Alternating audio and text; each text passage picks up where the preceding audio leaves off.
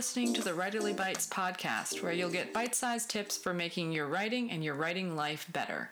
I'm Blair Hurley, and I'm a novelist and a creative writing instructor. You can find more about me at blairhurley.com and on Twitter at bhurley. You can follow news about the podcast on Twitter at Writerly Bites. This week, I'm so happy to be doing another interview with a writer who comes from a slightly different discipline than I normally get the chance to have a conversation with. So in just a moment, you'll hear my conversation with Eva. Eva is a Swedish-American vocalist, songwriter, and composer. So she's a writer of music and song lyrics. You can find out more about Eva's music at evavoice.com. That's IVA voice.com. Thanks for listening. So we're talking with Eva today for a little bit of a departure from the fiction writers that I normally speak with. Eva is a Swedish-American vocalist, songwriter, and composer. So Eva, thanks for coming on the show. Thanks for having me, Blair. So Eva, what sort of composing or writing or creating tip do you like to share with your fellow writers? It was a tip that was given to me when I first started writing songs, which was from a teacher at NYU who was helping to produce my first album. And he said, just get a notebook and write in it. Anything that comes to your mind, just write in it all the time. And that's what I did. I had journals and I wrote all my thoughts, and sometimes it was in verse and sometimes it was in prose. And I noticed that as I would write, the thoughts would sometimes be scattered, but then I would reach a moment sometimes where I thought, oh, wow, I feel the channel open, and the things that are coming out now are more honed or streamlined in the intention that I didn't even know I had, but now it's coming through.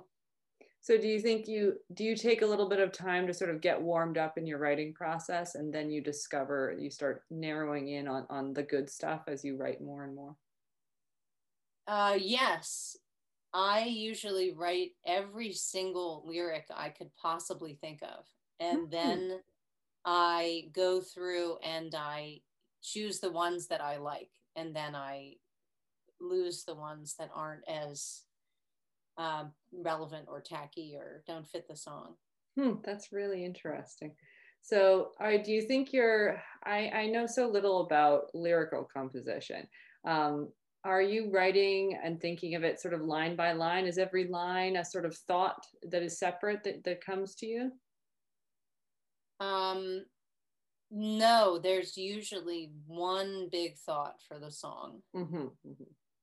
And then the lines serve that thought. And it's usually an emotion and a realization that I had about something that happened that was emotionally tortured or difficult or hard to take in at the time. And now I've processed it, and I had some kind of epiphany about it. Oh, that's fascinating. When do you know a song is done in a way? When do you know it's ready to start singing and producing? Oh, really good question. So usually I gig the song a number of times with my band. And I see how it's working, and I let the band make suggestions. And I talk to the audience and see what songs they liked and what's working. Or what I'll do is I take the song to a producer, which is someone who is going to like do the musical arrangement for your song. And sometimes the producer will say to me, this part of the chorus is too dense. What if we just made it this line? And it kind of went like this. And I'll go, oh yeah, that's really good. And I like to have that other set of ears on it. Yeah. Because it really helps me. I guess it's like having an editor as a writer. Yeah, I was just going to say, it sounds like a kind of a collaboration the same way that a prose writer would have with an editor working and cutting and improving as you go along. Yes.